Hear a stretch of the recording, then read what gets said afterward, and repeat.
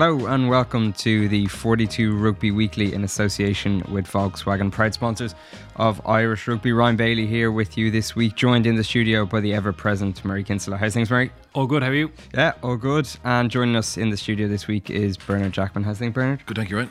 Good stuff. Murray, Six Nations firmly in the rearview mirror now, and the sun's out. It's time for European knockout rugby. It's great to have the provinces back in action this weekend and three fascinating games coming up. Yeah, it's often the best weekend, or one of the best weekends of the rugby year, really, isn't it? There's always some classic games. You still have a little bit of abandon in sides. It doesn't quite close up until semi-final, final stage in terms of the style of play. So yeah, some really good matchups here.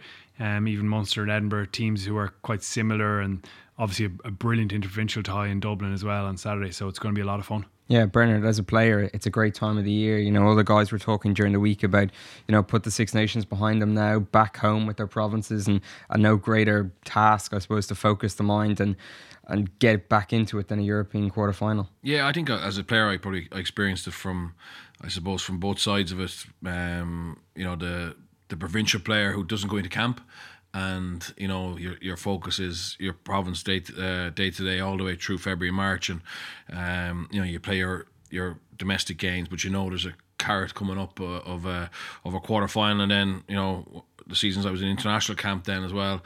It's so nice to come out of international camp and have a huge game to get ready for. Traditionally, Leinster you try to play a game with your province first. The way it used to fall, you'd come out of camp and then you'd play that weekend, and then you'd be into a quarter final. And I think that's the interesting aspect from this weekend. If we look at, say, what Edinburgh did last weekend against Leinster, Cochrane got all his players back in, as many as he could back in, and they obviously got a win, and they got a chance to build some cohesion, whereas obviously Leinster went down the other route of leaving a body of players behind, and that's the challenge, I think, and that's why maybe the form in January or the form in the group stages potentially might not stand this weekend. I think you have to take into account that the best teams have all been affected massively by international withdrawals, and it's a race then to get them up to speed and cohesive for the quarter final, and then after this now. I think the form comes back again, and then you would say the best teams should be ready to play and play in the final. But it's exciting, yeah. Yeah, Murray, you're on your travels again this weekend, taking in Connacht's Challenge Cup quarter final. We'll get onto that later in the show, but Munster Edinburgh at Murrayfield promises to be an absolutely fascinating tie. Munster, big boost for them during the week. Joey Carbery has signed a new contract. They're hoping he pulls through, obviously recovers from his hamstring injury to start on Saturday, but again, that's a big boost for them as well, and it kind of reaffirms his commitment to the province and shows the faith he has in what Johan van Graan is doing down there. Yeah, extending out to June 2022 is a real statement of that. I think initially when the move happened, there was a bit of, I guess, hesitance, a bit of concern on his side. It was something totally out of the blue almost to him. He'd come through in Leinster and felt very much at home there, and certainly went down with probably those doubts in his mind, and they were quickly expelled, weren't they? He settled in so quickly, and the Munster fans, really importantly, took to him so quickly. There wasn't any sense that, this guy has to prove himself to us. There was an immediate kind of love for him down there, and he really has become a bit of a hero to the fans in a short space of time. Deservedly so. He's performed really well. And the exciting thing about that deal is that he's only 23 now. He has 18 test caps. He's been part of a Grand Slam, beaten the All Blacks. He's done some incredible things already in his career, and he's still only 23. The scope for him to improve even further is really exciting, and I think he's enjoyed getting those back-to-back games at 10 and taking ownership of the team. Definitely still learning elements of that, and that's always going to be the case with a 23-year-old. But I mean, you look back and Johnny Sexton, when he was 23, he kind of exploded onto the scene. Carbery's already achieved more than that, and it feels like there's still a lot more to come. So really exciting for Munster. Probably disappointing for Leinster in a way. A lot of people kind of expected, he'll do a couple of years down there and move back up, but I don't think that was really in his mind at all. And I think signing this new contract for him was pretty straightforward. Yeah, Bernard, it's one thing going down there with the promise of game time, but it's another thing going down there and delivering on that and delivering on his promise and growing as well in that jersey. Yeah, absolutely. And I think it's a good thing. I think whether you agree or disagree with players being moved. I think that if they make that move, you'd like to see them actually, leave a legacy there and actually buy into it. And I think Joey's done that. I think it's great by Munster to get it put to bed quite early. I presume he'd done a year in his contract, had he? So, he did. This time next year there would have been huge speculation. It could have been distracting, and he's just cut all that messing out and just actually committed to it. And it's fitting because Munster, obviously Leinster have had the most recent success, but Munster are an incredibly well supported, well resourced team who probably have if not the richest, the second richest or third richest between them, Toulouse and Leinster, heritage now in Europe. So it's fitting that a player goes there and he actually wants to be part of it. And I think it's a great bit of business by Munster. And I think from what I hear about Joey as a person and a bloke, I'm not surprised by it. Yeah. Obviously, the big selection issue for them this week is having him back in the 10 jersey. Going to Murrayfield is it's a pretty difficult task, isn't it? Bernard, you were there last week when they played Leinster. But Munster's record of grinding out wins in big games on this big stage, that's a huge asset going over there, isn't it? It's a really, really tough game. I think it's slightly been underestimated in some quarters. Like Edinburgh are favourites here, and deservedly so, I would say. I think it's only 4-point favouritism, but they've only lost once at home this season, and even though Murrayfield can be big and empty at times, they've made it a bit of a stronghold for themselves. And what Cockrell has done since he's joined in 2017 has been really impressive. The game they've built, and there's probably elements of it still to come, he'd say that himself in terms of the attack, but they box kick and contest really well. Their pick and jam game is really strong. Their line out is running at 90% in this competition, whereas Munster, I think, are down at 79%, actually, surprisingly enough, in this comp. They do have the most line-out steals on average of anyone per game, so that'll be a really interesting area. But Edinburgh carry really well. Bill Mata obviously is the focal point for that. 115 carries in this competition, and CJ Sander is next best on 88, which is pretty incredible stats. And then they have the finishing power of Duhan van der Merwe. Kinghorn at 15 it can bring that creativity. And Darcy Graham, I really enjoy watching him play. Even though he's the smallest guy on the pitch, he can also be very direct and powerful. So they've a really solid defence as well. And Cochrane has gone about this kind of the right way, really. Built those bits that probably take a little bit less talent, a bit more work rate and culture driven, and got those in order. I think they will have learned a good, strong lesson from losing to Munster last year in the quarterfinal in the Pro 14, when they were maybe a little bit loose at times and led the game to open up slightly and just missed out in that sense. But I think they've driven on again, and having watched a lot of them this season in the Pro 14, I do think this would be a really excellent Munster win if they can pull it off. Yeah, Bernard, from what you've seen of them, they seem very versatile in attack. They've got a lot of strings to their bow. Murray mentioned a couple of guys there, but how impressed maybe have you been with someone like Darcy Graham, who really announced his arrival on the test stage during the Six Nations, and we'll hope to continue that on now for the rest of the season, starting with Saturday? Yeah, he's been excellent. Like physically, you wouldn't expect much of him because he's quite small, but he packs a real punch. He's very strong in contact. I thought Watson was excellent last weekend against Leinster. I think Leinster's defence is very strong, even no matter whether it's the second string or third string.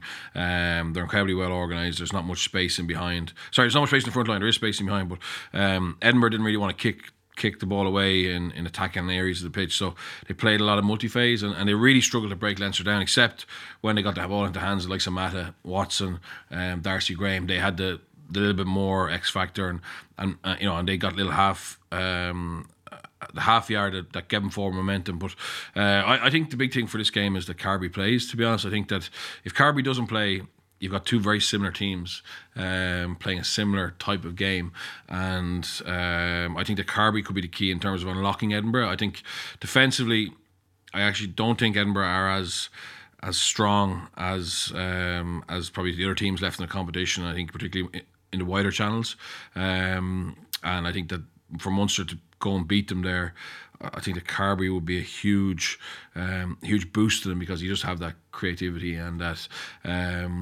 he's a better playmaker, I think, than the other 10s they have. So, but what Cocker's done in Edinburgh is massive. I just think what we've seen in the past is Munster being able to find that extra 10-15% in Europe, particularly in knockout stages, and if they find that, they'll win. But it's definitely a tough game. Yeah. Where are Munster at the moment under Johan van Graan Murray? I know it's difficult because they haven't been together as a full group since the end of January. So, but just judging maybe on the basis of the pool stages and even the progress that they made last year, getting to the semi-final, are they a better side this year? Are they better equipped to maybe go that one step further this time around? I wasn't really sure of the answer to that question until I was over in Kingsholm watching them against Gloucester. I thought that performance was the most convincing of his reign yet, and it was a really good image, I think, of what he wants to create with Munster. Defensively, they were excellent and really hard working. You remember that 35 phase passage? I think it was 5 minutes and 20 seconds of ball in play. Now they did concede, but the work rate was off the charts, and they brought that to all aspects of the game. The ball carrying was really vicious, really aggressive and direct, and they got over the gain line and allowed Carbery to create moments like that beautiful left-footed grubber kick for Andrew Conway's try. They had a destructive edge as well. You think of Ty Byrne and Peter O'Mahony consistently making turnovers, whether it was line out, breakdown, spoiling mauls, and bringing that turnover mentality that Munster have always had and thrived off. So I thought that was a really nice image of what Munster want to do. They were also clinical in attack. While it was direct, it was really strong ball carrying from the likes of CJ Stander. You saw Carbery producing that little moment or moving the ball a little bit wider. And I think it is still a work in progress. I think there's still elements of it. Even Mike Haley fitting in at 15 new this season has probably taken time to settle in, and we're seeing more and more of him each game. Still a couple of errors in his game as well, but they've added little strands to everything along the way, and I think that really is the template for them now, that performance in Gloucester. And if they can deliver something like that, where they had the utter physical dominance, which is no given, and that creative edge, as Bernard mentioned, that Carbery brings, that could be a real key point of difference. It's hard to see them though being able to bully Edinburgh like they bullied Gloucester. I think that game was actually probably a turning point for Gloucester. What they've done since, it seemed to hurt them, and they've bounced back. They've improved since then, but just I don't see any. It's very difficult to see a Cockerell coach team who are so consistent in the physical stakes and the set piece and the collision to be allowed to be bullied. So that's why I'm saying I think Carbery has to, or they need to have a little bit more creativity. I think Edinburgh will stand up to them, and to beat them, it's going to take a little bit more than just one out runners and 20 phases and 30 phases.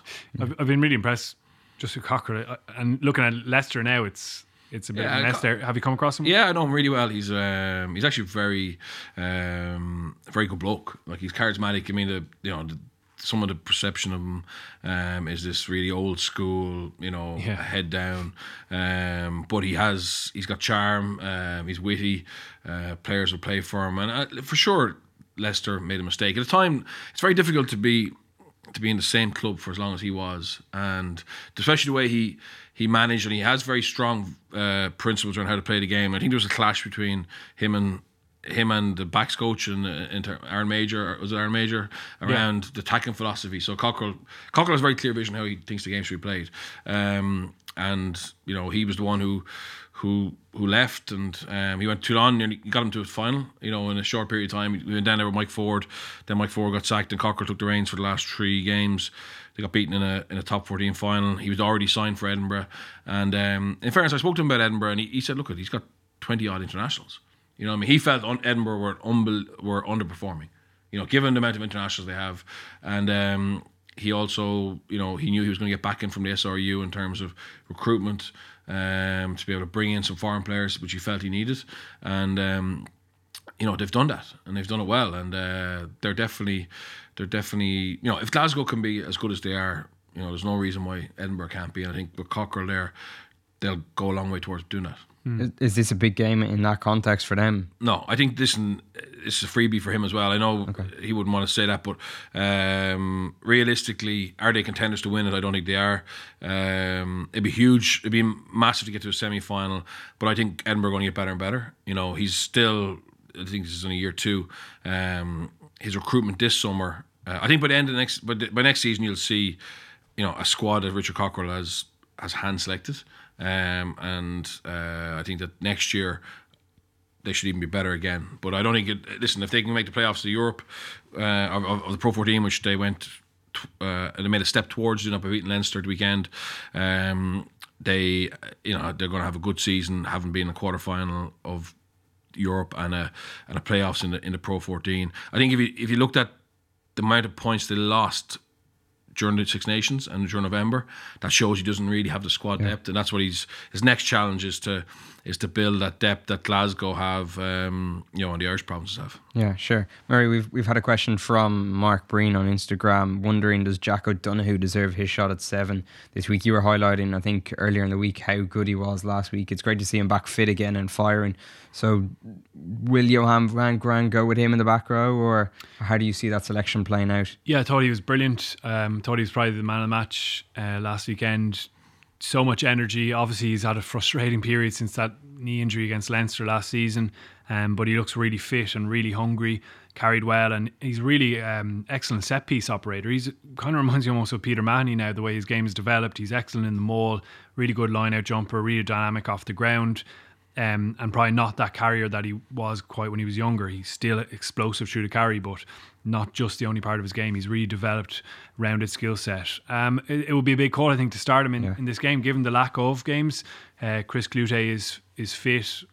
Poor old Tommy O'Donnell, obviously unlucky once again. And I think Cloete, just given the fact that he's probably got a few more games under his belt, might edge it. He's got a turnover threat as well. But listen, I think Jack O'Donoghue's shown that he's fit enough and certainly in form enough to feature. Yeah, Bernard, how do you see it going?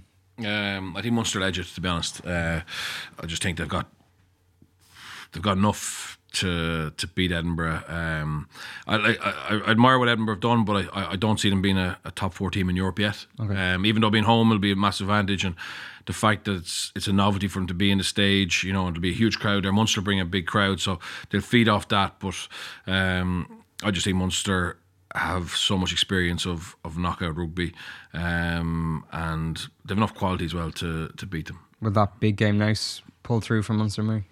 Yeah, well, it is their 18th knockout, isn't it? It's incredible. I think Edinburgh is their 3rd, maybe. They don't really have that history. I think Bernard's point about Carbery playing is just vital for this. I think he's the key to it, to be honest. If he doesn't play, I actually can see Edinburgh winning. Just by edging a dogfight, an absolute dogfight of a game, which may not be too pleasing on the eye, but will be riveting to watch nonetheless. But if Carbery plays, I do think Munster will win.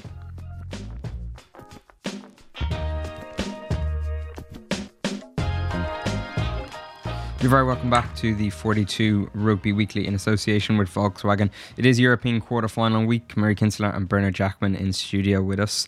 Murray, all eyes on the Aviva Stadium on Saturday for a fascinating Interpro Leinster against Ulster. Just the second time they've actually met in Europe's top flight competition, which comes as a surprise, really, that 2012 final, obviously the only previous encounter between the two provinces in Europe. It's set up to really be a fascinating game, and I suppose off the back of the Six Nations, there's added subplots there, isn't there? Yeah, there's plenty, isn't there? Even Rory Best kind of almost stoking the fire a little bit, saying he won't have to be asked for protection for Johnny Sexton this time around. And that ref chat is certainly going to be interesting with Romain Poit. Two of the most disciplined teams actually in the competition. They're number one, Ulster are number 1 for fewest penalties conceded, Leinster number 2.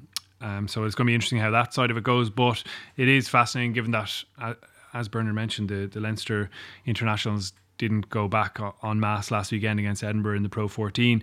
They're coming back in, having had a break, and I think Leinster would hope a lot of the guys kind of refresh their mentality and coming in a little bit more positive, and the change of scene might suit them. So it is going to be really interesting. There are a couple of big injury omissions, and one who I think is going to be really key is Will Addison missing out for Ulster. His creativity and his ability to offload, he's the top offloader in the competition so far with 17. I think they'll miss that. I think they'll miss that edge in attack. However, like as we mentioned with Edinburgh, it is a bit of a free shot for Ulster, and there's no better occasion for them to bring all those exciting strands of their game together. Stockdale is one of the best finishers in the world. Billy Burns, a really good passing and kicking out half. I think he's joint top of the try assist charts. He's creative, and guys like Marcel Coetzee have come into really good form. His ball carrying is going to be really important. And Ian Henderson playing as Ulster hope would be vital for that as well. He's got a really aggressive, influential edge to his play. His choke tackling and his carry is really important for them. So look, they have lots of elements there. It's a good Ulster 15. I think Addison missing is a blow, but I think they'll see it as a real opportunity. Yeah, Bernard. Leinster's only defeat in their last 27 home games was Benetton in the Pro 14 in April last year. They've got a good, strong record at the Aviva Stadium, winning 11 of their last games since Toulon in December 2015. They're defending champions. All the pointers suggest that this is going to be a Leinster victory. But this is as Murray was saying, this is a dangerous game for them, isn't it? Yeah, I think it's very dangerous for them. Obviously, they're incredibly consistent in terms of being able to get wins. But I do think that provincial derbies can, particularly when they reach the knockout stages, can change the picture a little bit. I think I'd be interested to see how Dan McFarlane, Dwayne Peel and Jared Payne set their team up, what they've seen in Leinster, and to be honest, they probably had, more time over the Six Nations to really make a plan for Leinster. I think because they've had more players in camp. Leinster, they haven't lost many players to Ulster, so you can start to set things up a little bit, subtly for a game like this. I remember, under Cheika, we'd sometimes run even the second string who the team without international players would run strike plays for 3 or 4 weeks in the lead up to a quarter final, to try and lure the opposition into something. So I remember the semi-final against Munster in Croke Park. I mean, we ran a strike play for 4 or 5 weeks to try, because we knew Maffey liked to jump, to lure him out, and we ended up scoring a try off. I think Luke Fitzgerald scored in the corner. Nice. But we didn't play the play we played until that game. You know what I mean? So we showed him something that we wanted him to see, and he sees it then, and he thinks, "Wow, I've analysed this. I can go for the big shot." But that wasn't where the threat was. So it'll be interesting.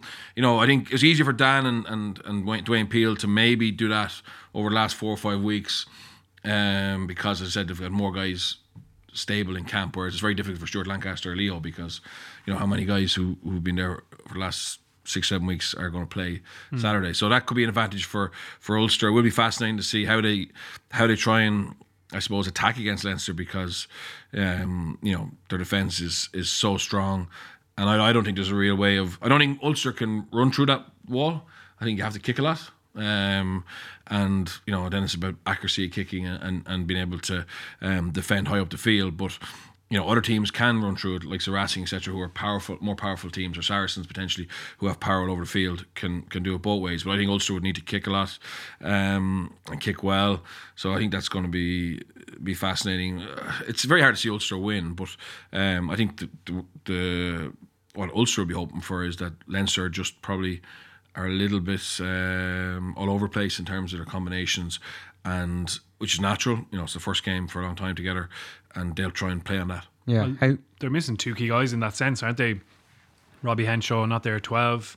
You'd imagine O'Loughlin stepping in there, and obviously missing Devin Toner in the line out as well. Yeah. We saw how much that affected Ireland during the Six Nations. They do really good second rows, obviously, and there's depth there, but those combinations, you say, may not be absolutely perfect. And Ulster do have that good kicking game. Like John Cooney's probably the best kicking 9 aside from Conor Murray. He's well able to play that territorial game. That is fascinating though, about setting teams up with plays weeks in advance. I'm not sure if everyone does it, but I know that Leinster under Cheika,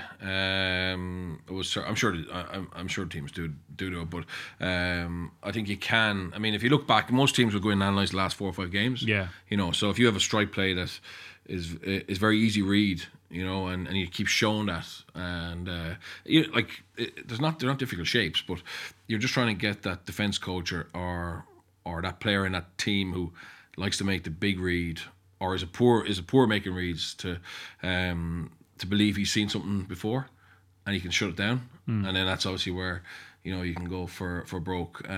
We did the same remember we beat Munster in Musgrave Park in the rain back in 2007, 2008, which was huge for us, and we scored off a strike play. Often these games come down to one play. One play. Look at Ireland last year. When we were in a deadlock with teams, it often was that strike play or that power play that broke the deadlock, and we got in front, and then we managed to stay in front. And I think this game, from an Ulster point of view, if the game is just a stereotypical game where both teams share possession 50-50, you'd imagine Leinster will win. But if Ulster can get ahead and rattle them a little bit, they have to do that. They can't afford to just go out and play their normal game. I think if they do, they won't beat Leinster. Yeah, Leinster tend to dominate possession, don't they? I think they're kind of similar figures are, and they're generally around 23 minutes. Have you seen a club side, because they talk so much about the Tuesdays, and in fairness to them, when the ball is in play for 2-3 minutes, they do seem to excel. Is that a real area of strength for them? Do you think? Well, look, I mean, I don't know if you remember, but against Edinburgh, the first phase of the game was 5 minutes. It's the longest opening phase I've seen. So when Joe Schmidt came to Ireland, he had this drill, and it was a 3-minute drill, okay? And effectively the ball was in play for 3 minutes, and guys were out on their feet. You know what I mean? After 2, it was took you to a really dark place, because you're not used to that, right? Because that wasn't the way the game was played. The game was played in 10 to 60 second blocks, right?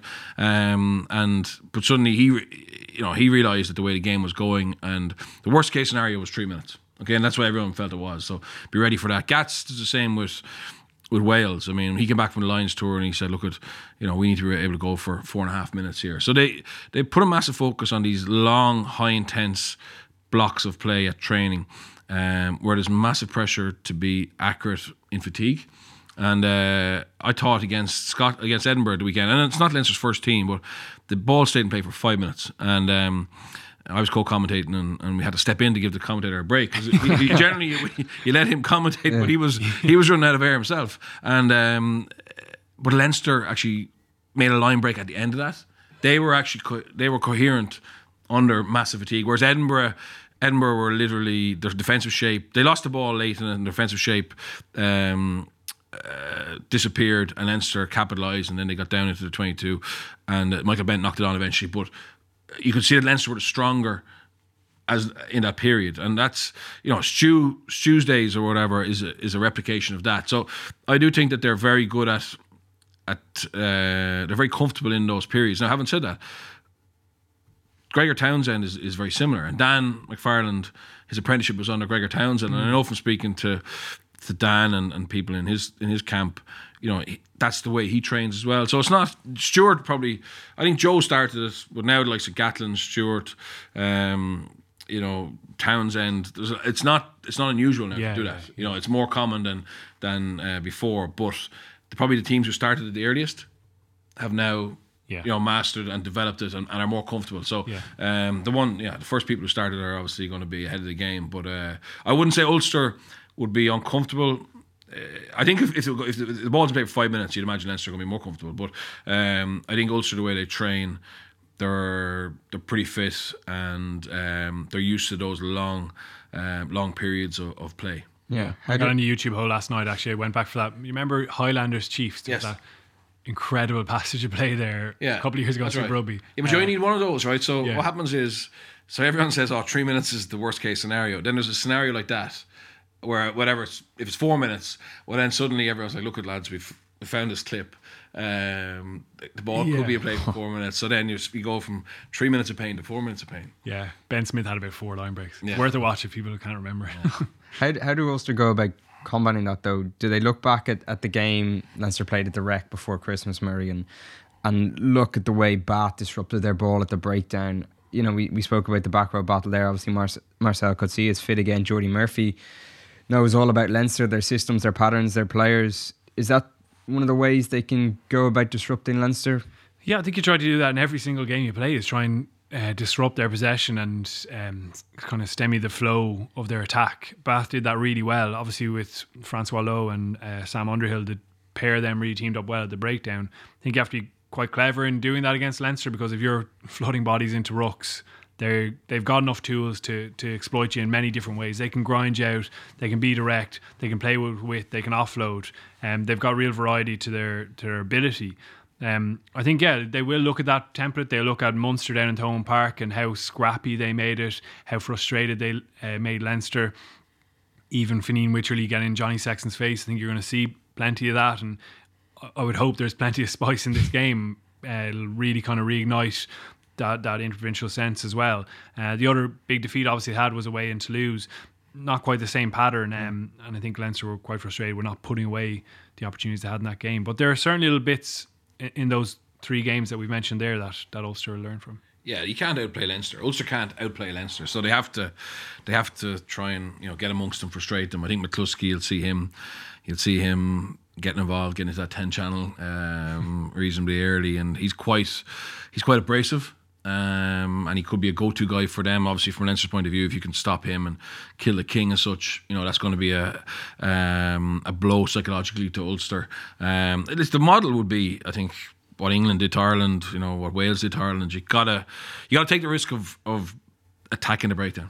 I don't think you can let Leinster or Ireland have quick ball and easy ball. And obviously, the risk up till now was, and teams were nearly afraid. Ireland's recycling stats were so high, it was like, oh, don't even bother going in there, you're not going to get it. But I think you saw in the Six Nations to a certain extent, you saw maybe in Bat that if you're really accurate and you have the personnel to do that. Now, do Ulster have Chris Clutie, for example, you'd say, put him on in the Viva on Saturday and he could do damage. I mean, from an Ulster point of view, have they got real jackal threats? Marty Moore's not bad, but who do you think, Murray? Have they got the back, the forward? I suppose. Katsia is good.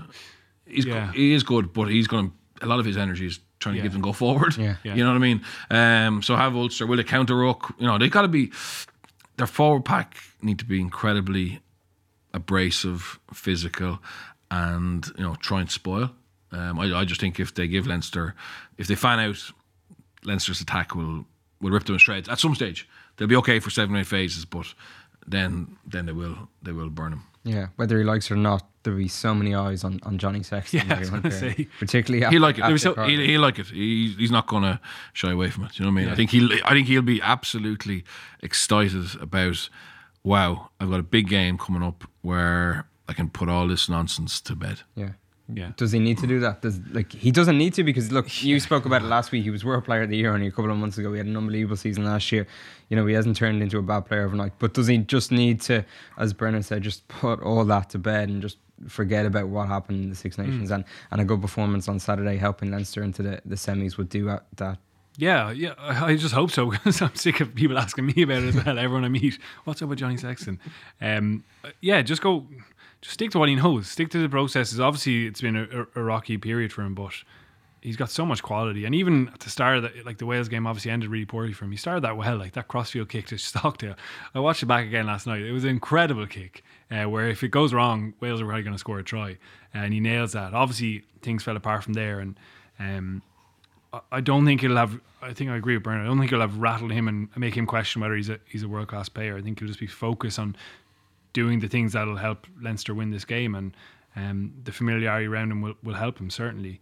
I do think everyone's going to be buying a ref link though in the stadium because they just want to hear that chat with the ref, and that will be an interesting part of it, because last time, I guess, last big high profile game we saw him do that was down in Munster, and that was a big. What about that dynamic between Rory Best and Sexton and Romain Poit? Like, that's going to be fascinating. As you say, people are going to be buying ref links to hear what's going on, because obviously the two of them have worked so closely over the last couple of weeks and years with Ireland, but now they're kind of on the opposite ends. They've got vastly contrasting styles of captaincy. So how do you kind of see that one? And it's obviously a big part of the game.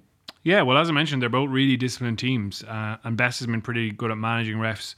Looking at Poit's stats, he tends to give probably more scrum penalties than a lot of other refs, and fewer foul play penalties, which is interesting. So hopefully there's not oversight of those kind of things in the game.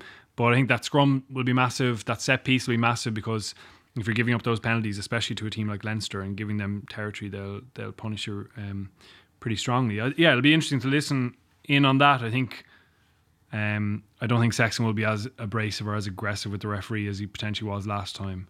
And I expect him to have a good game, to be honest. Yeah, Brendan, you see Leinster getting the job done, but it could be closer than. Yeah, I think it should be. I think it will be closer. Because I just think Leinster will be a little bit rusty. Romain Poit doesn't really listen to referees anyway, or listen to captains.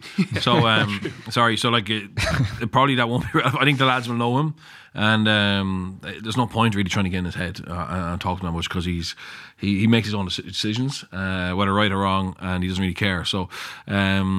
It might not. There won't be the dialogue that maybe people are expecting. Sure, Johnny might try and have a word with him, but he generally brushes people off, and that's not against Rory or Johnny. That's just the way he referees. Yeah, he's an interesting character. Yeah. If people get there early, watch his warm up. It's pretty good. He uses these rubber bands. He's actually great fun. He's actually a great character. He's actually a really good character, and he knows the image he has, and he plays up to that. But I've got to know him through ref conferences in France, and he's just so French. He's just so himself, and he's a very interesting guy, and he's got a big match temperament. So he won't get flustered by the atmosphere and that, but he definitely will make some poor decisions. And I think everyone just needs to accept those. Yeah, the view will be full now, half an hour before kickoff, watching warm up.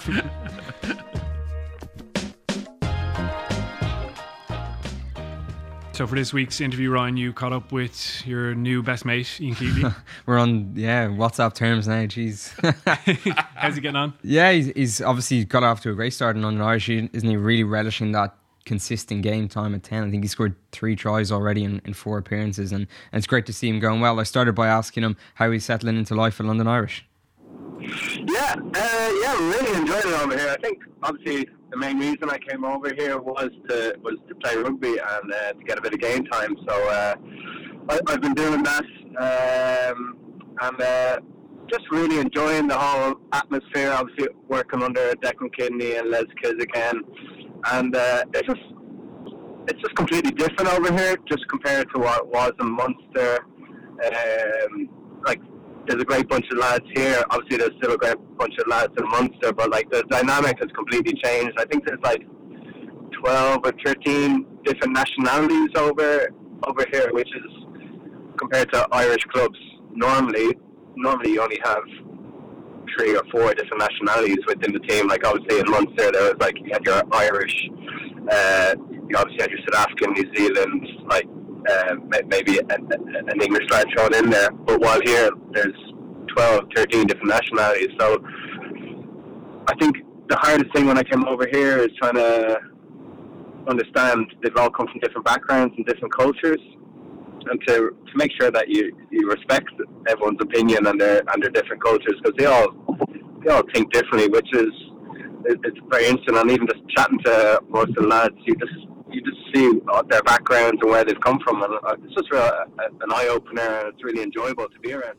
Yeah, for sure. You seem to be really thriving off regular game time again. Obviously, it was frustrating the last couple of months with Munster, and that's obviously why you made the move to get that consistent game time at 10. Another try and 6 conversions for you last weekend against Doncaster, so it's going well on the pitch as well.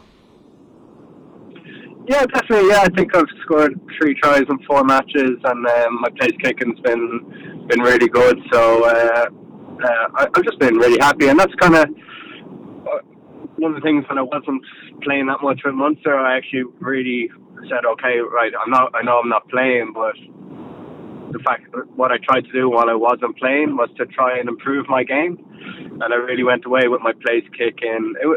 My place kicking was still really good last year, but I wanted to get it to another level. So I've been really kind of using the time that, even though I wasn't playing, and as frustrating as it was being, I was still trying to improve. Obviously, I knew I was moving to Treviso, so I wanted, when I did move to Treviso, was to be a better player.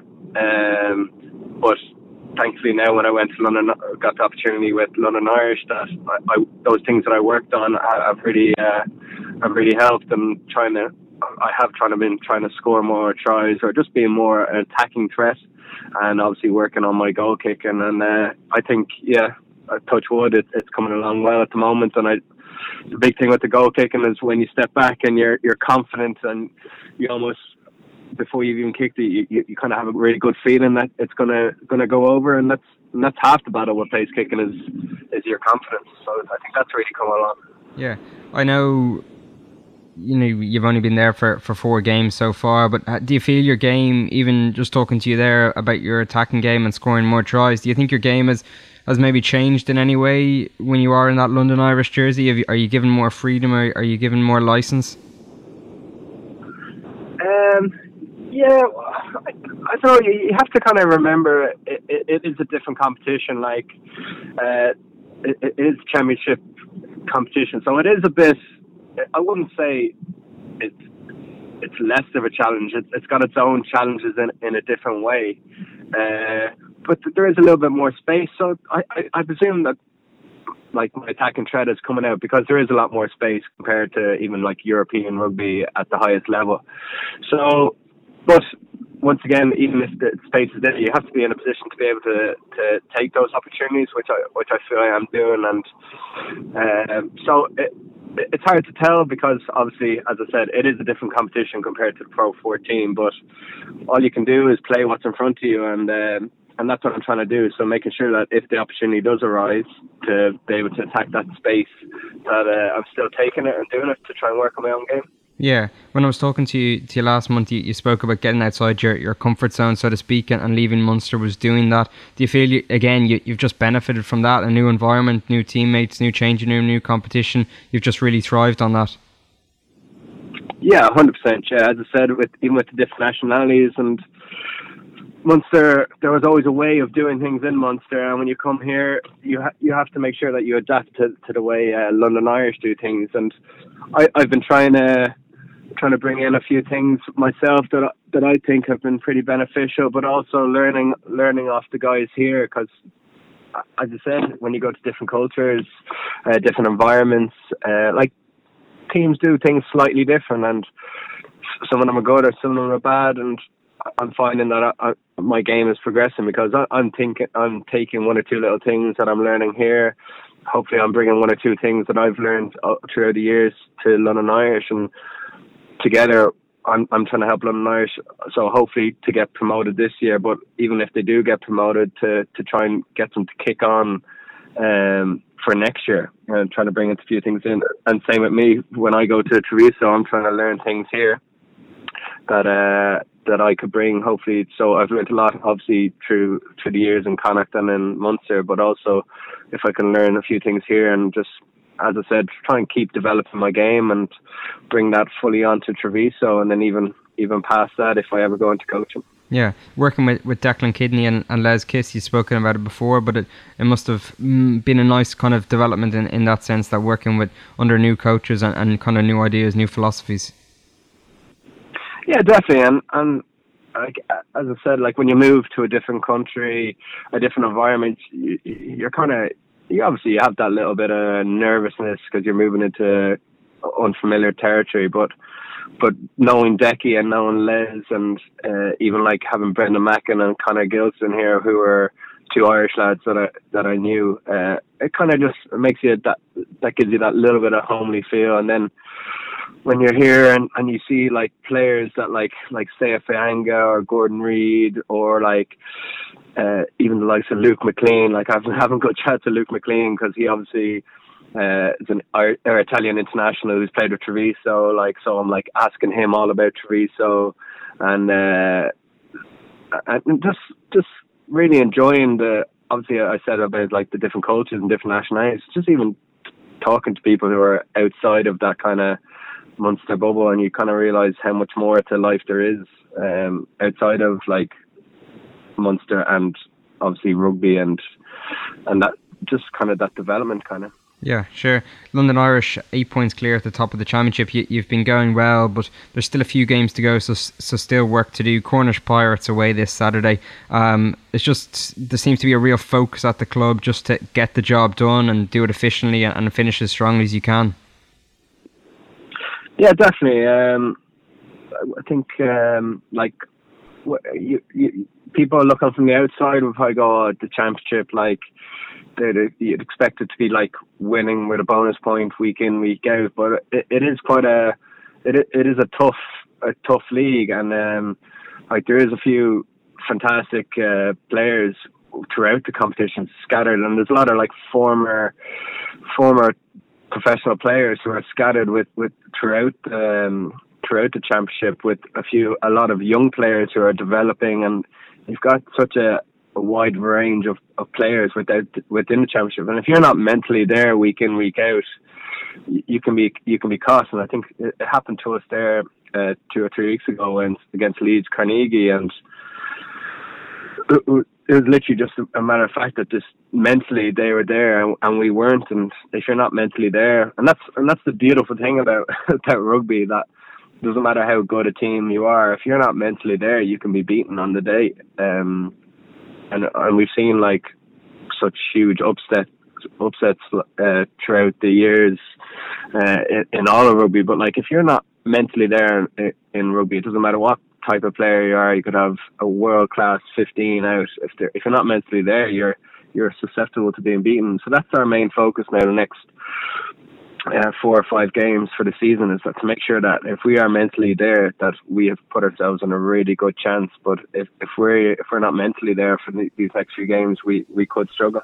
Yeah, for sure. Obviously, your focus is on the last couple of games of the season with Irish, but I'm sure you have one eye on Benetton's progress, and that they're certainly making exciting progress under Kieran Crowley ahead of your summer move. You must be really looking forward to that next chapter as well.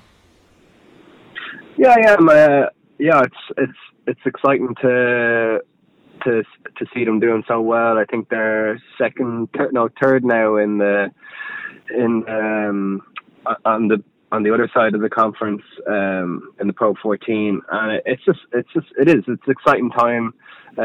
Hopefully now they can hold on to second or third and qualify for the Champions Cup next year.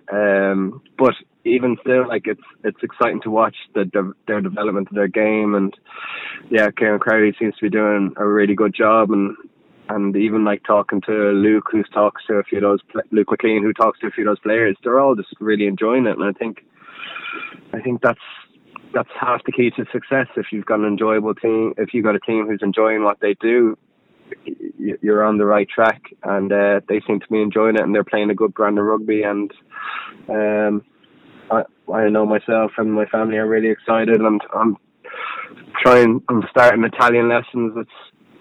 It is quite tough. I'm starting from scratch, making sure I'm going through all the basics, but making sure that hopefully when I get over there, I've got a little bit of the grasp of the language. Yeah, brilliant. Ian, thanks a million for joining us, and best of luck for the rest of the season. Yeah, no worries, Ryan. It was good chatting to you. See you, man.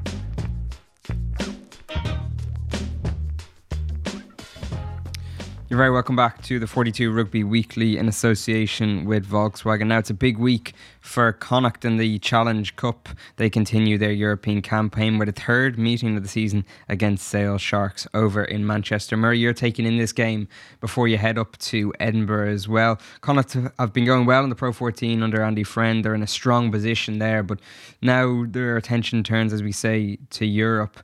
A couple of changes Andy Friend has made this week, so he's trying to balance that squad. They've got big games in the Pro 14 coming up as well. How much emphasis and weight do you think they have to put on Europe? Can they take it easier slightly this week, or how do you see that one?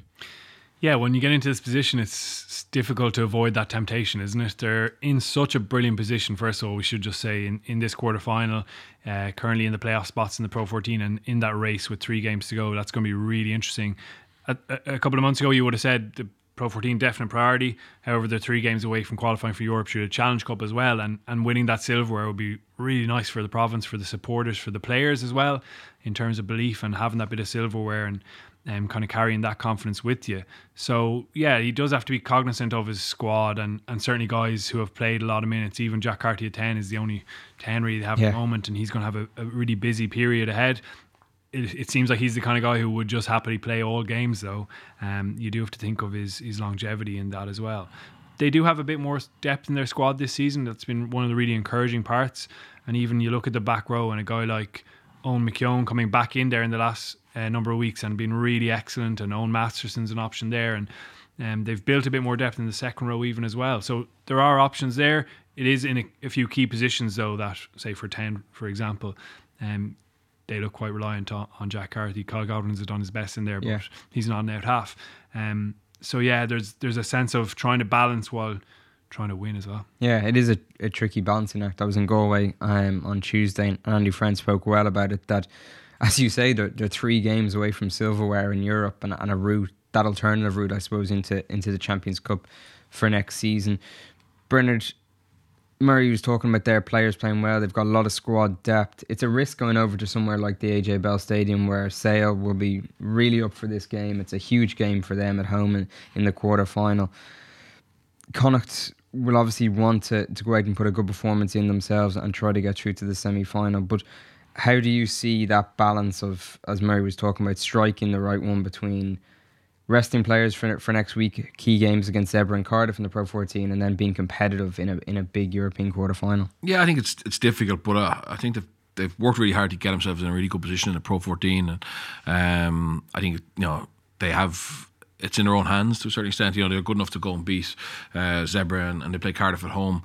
I know Cardiff, had a big win at the weekend, but you'd fancy them. I think they can go and throw everything at this game. I genuinely do. I think it should be a fascinating game. Connacht play a nice brand of rugby, and I always enjoy watching Sale Sharks play as well. Their attack coach is Paul Deacon, the ex-rugby league player, and it's a rugby league style attack with forwards on that hard line, quite like Cipriani the way he plays with a connect out the back, and they do manipulate defences quite well.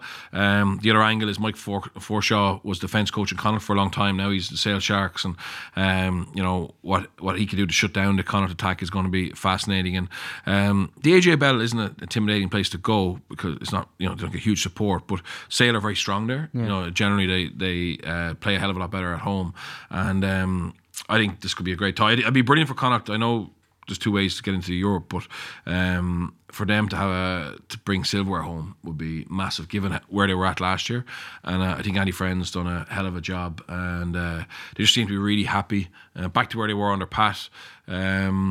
And it's great to have, I suppose, 4 strong provinces at the moment. Yeah, they shared the spoils in the pool stages when they played each other, Murray. But Andy Friend was talking about it during the week, that he feels the squad have just come on leaps and bounds even since that first game back in October between the sides in Salford. So have you seen that growth as well? Yeah, definitely. I think this could be one of the most enjoyable ties of the weekend across both competitions, and indeed in the European season. It's really set up nicely.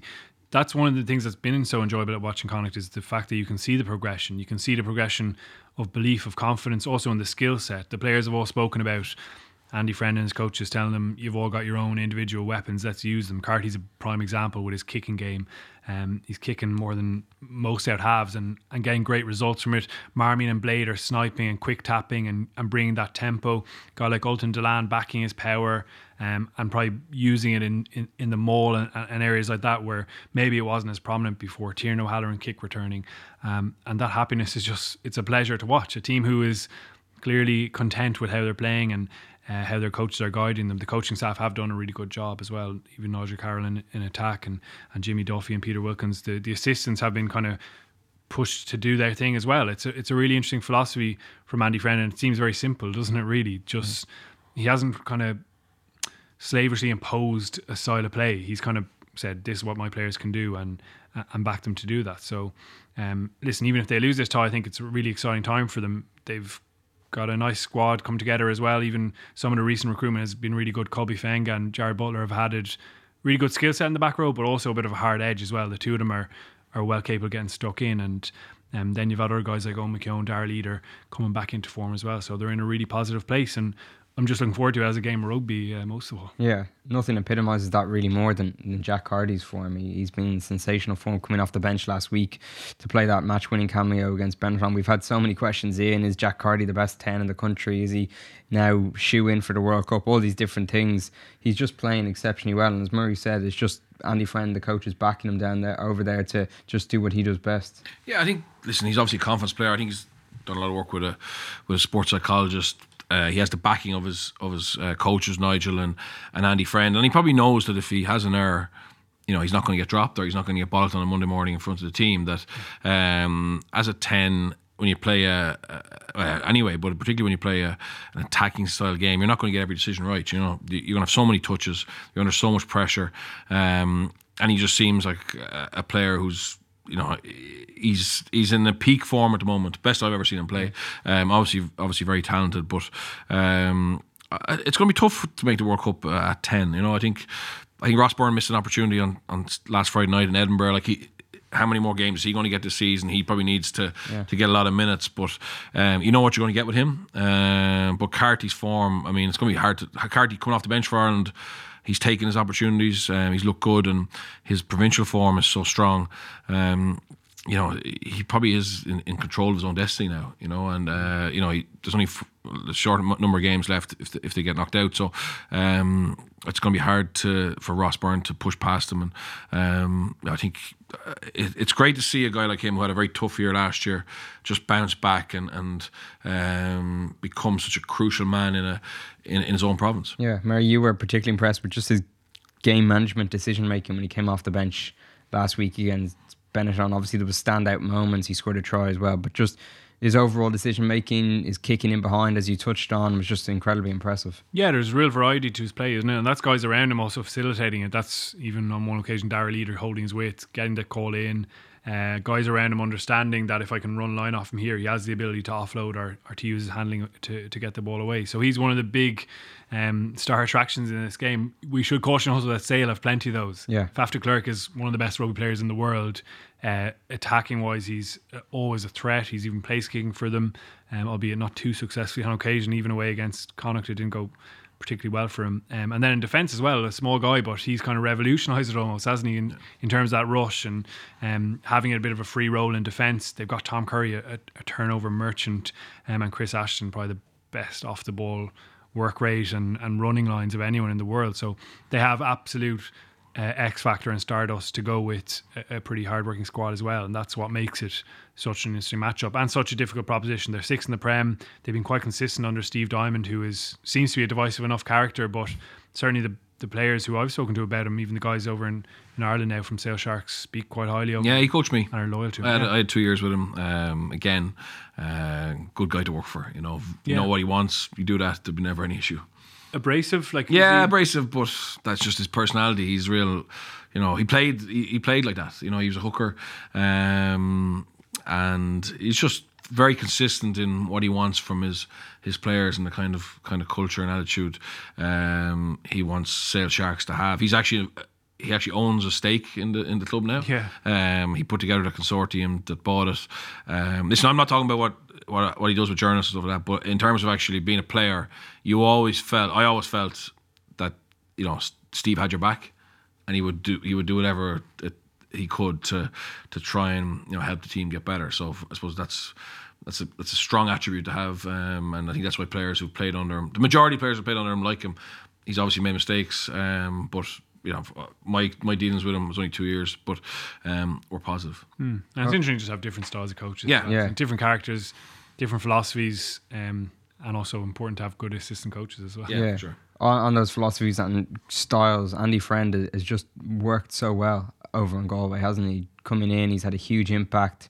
We spoke about there's a great atmosphere in the dressing room. Everyone's really bought into it. He's been the perfect fit for Connacht. Yeah, the right guy at the right time. And in fairness, there are a few, like Nusafora was trying to get him into Ulster initially. That was the plan. I think they wanted him in the Irish system, understanding that he probably works well with people and is able to manage that maybe trickier side of things when you're trying to weigh up the fact that the RFU essentially own all your players and you as a province, and then trying to get what you need out of it.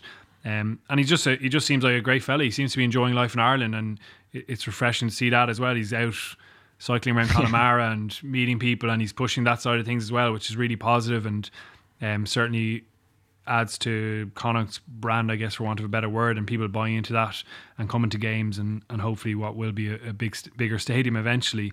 So he has been the right guy at the right time, given what it was last year. I think the players are quite honest now that Kieran Keane has been removed for quite a while, in saying that it wasn't a happy time, that a lot of them didn't have that personal relationship with him, which is a little bit of a cop-out as well. I think it was a poor season all round for the province, not just on the head coach, but Friend's been the perfect guy, the perfect antidote. Yeah, Bernard, Connacht have lost all three of their most recent Challenge Cup quarterfinal games. Can they get past that hurdle? Yeah, they can. They definitely can. I think it's a difficult game for them, but they know them well, haven't played them in the group stages. There was very little between them in that, and Connacht are capable of definitely pulling off a surprise. I'm sure Sale are favourites, but I think Connacht are definitely capable of going there and winning, and it'd be brilliant for them. Brilliant for them to have a semi-final and still be in the hunt in the Pro 14. Yeah, Murray, before we finish up, we've had a question on it. It's kind of topical this week because Leo Cullen was speaking earlier in the week about John Fogarty being in demand, potentially joining Andy Farrell's backroom team. We've had a question asking who would you like to see on that backroom team. He's obviously maybe in the process now of starting to pick that. Stuart Lancaster is committed to Leinster, so he won't be going there for the time being. But who would you like to see on it, and why is the question from our listener? Yeah, God, I'll put out a word for CV applications and stuff. I think what you'd like to see is a really good attack coach. I'm not quite sure who that is, but someone who can bring that creative edge. Also those strike plays, which are so important, and maybe a slight shift in philosophy. So it would be nice to see something different from Ireland. You're obviously not going to completely revolutionise it. Andy Farrell will have been influenced quite a lot by Joe Schmidt and his style, but I think it'll be really fascinating to see if Ireland have a different identity in terms of what they do with the ball in the next coaching ticket. John Fogarty would be a good appointment as well. He's done really good work in Leinster. Scrum has been good and seems to be very popular with the players and highly regarded in that sense. Frustrating again for Leinster, I think, if they do lose another if they do lose a member of staff to Ireland, and their sense that the RFU are kind of taking from them a little bit will probably only grow with that. But they did a brilliant bit of work in tying down Stuart Lancaster, who would have been, I guess, the ideal fit for Ireland. He would have had that experience at test level, had that attacking philosophy as well. So it's going to be a really important appointment for Andy Farrell. What about John Fogarty, Bernard? Would he be a good fit? Yeah, he'd be a great fit. He's obviously working with, a lot of front rows who were in the squad. The Leinster scrum has a very similar philosophy to the Irish scrum, and I suppose I think what Feek has done, actually, we have to give him credit. He and Collie McEntee, they started off a scrum program about 4 or 5 years ago. So the Irish scrum, Ireland. The Irish provinces and the Irish team were very reliant on John Hayes and Mike Ross. There wasn't a depth of backup at tight head, but also at loose head, and there wasn't actually a clear philosophy of how we wanted to scrum. So the 4 provinces all had a scrum coach with his own unique philosophy, which isn't an issue. I think you always want to have a slight difference, but there has to be core fundamentals that run through. And I think the RFU, they talked about hiring a national scrum coach.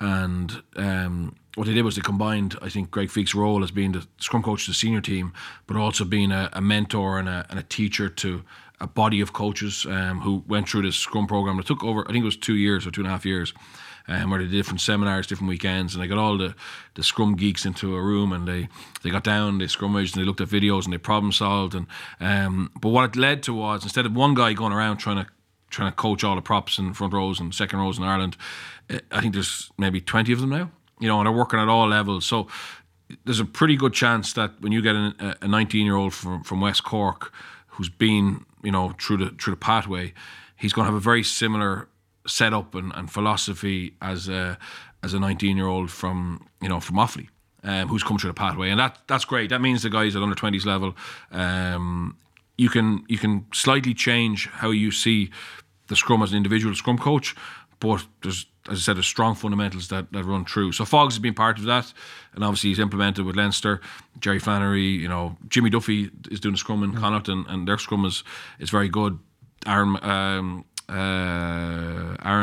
Dundon, sorry, he's an Ulster. Dan obviously has got a strong scrummaging background.